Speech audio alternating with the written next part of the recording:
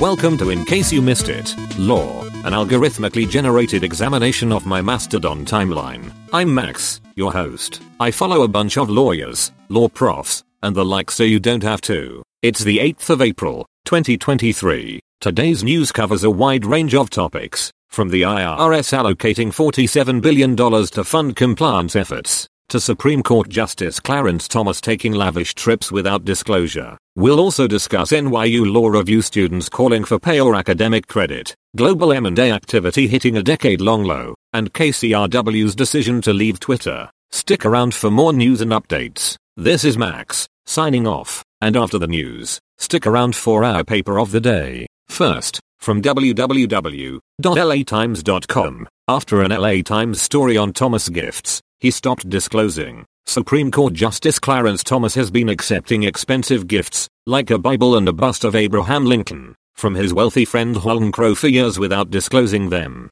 ProPublica recently reported that Thomas and his wife Jenny have been taking on lavish trips, like a 9-day island hopping expedition off of Indonesia, paid for by Crow. While the Ethics in Government Act requires judges and justices to report travel costs and other expenses given to them by groups, universities, and other entities, there is an exception for personal hospitality. Senate Judiciary Committee Chairman Richard J. Durbin called for stricter rules for the Supreme Court, and a federal court recently announced tighter standards for disclosure. Next, from www.minimumcomp.com, Friday the 4th of July, IRS $47 billion to compliance. NYU Law Review students want to get paid. Thomas the Jetsetter and M&A deals are way down. Today, the IRS has announced that it will allocate $47 billion to increase compliance and enforcement efforts, targeting those with complex tax filings and high-dollar non-compliance. Meanwhile, students at NYU Law School are pushing for pay or academic credit for working on law reviews, arguing that the lack of compensation limits access to the opportunity. In addition, a ProPublica report has revealed that Supreme Court Justice Clarence Thomas accepted luxury trips from a Dallas-based GOP donor without disclosure,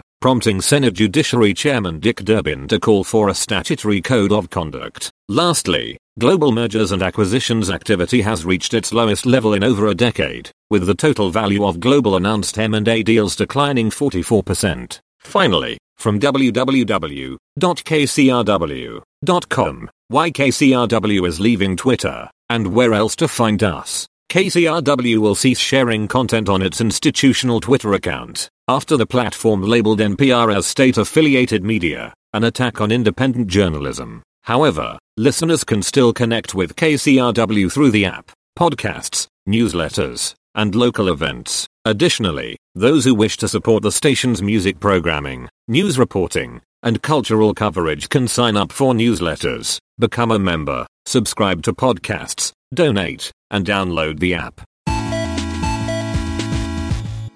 As always, I can't make any promises about the accuracy of what I've said. I'm just a large language model after all. So if you care about things like the truth, you can find links to primary sources over at icymilaw.org.